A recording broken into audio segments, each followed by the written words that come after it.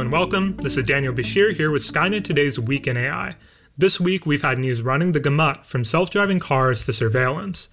If you followed the news about self-driving cars, you may have heard about issues with Tesla's autopilot feature and a tragic accident involving a self-driving Uber vehicle in Tempe, Arizona. With those incidents in mind, it might seem unsurprising that people are less than enthused about self-driving technology. But even if you knew about just those two incidents, you're actually more aware than most people who responded to a survey conducted in February and March on behalf of Partners for Automated Vehicle Education. 48% of those respondents said they never get into a self-driving taxi, while 20% believed the technology would never be safe. But few of those respondents were aware of these incidents. Instead, most of the mistrust came from people's lack of first-hand experience with the technology. While most people don't have first-hand experience with self-driving cars, many do have experience with airplanes. And if you've been to an airport in the past year, you may have noticed a little kiosk with the logo for a company called Clear.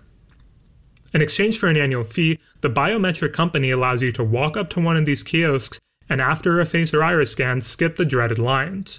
While the product has previously been confined to airports and stadiums, Clear wants to help you get back to work.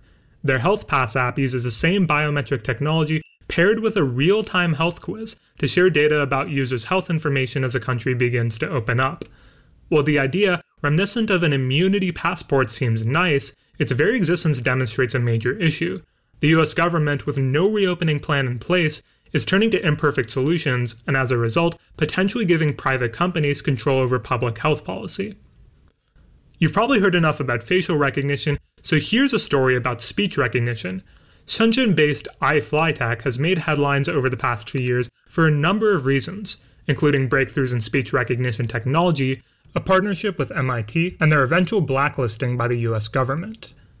Its virtual assistants and translation devices are beloved by users. They're able to understand accented speech and even accurately translate idioms.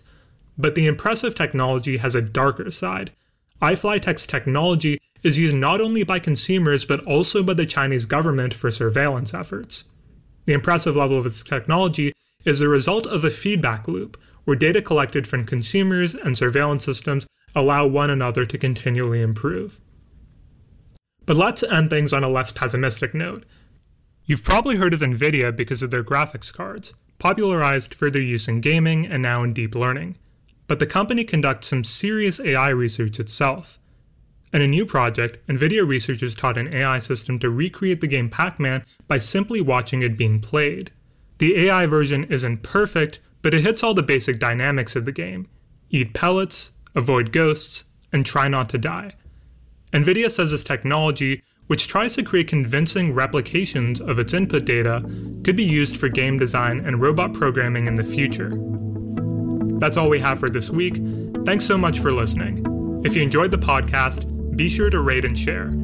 If you'd like to hear more news like this, please check out skynettoday.com, where you can find weekly news digests with similar articles.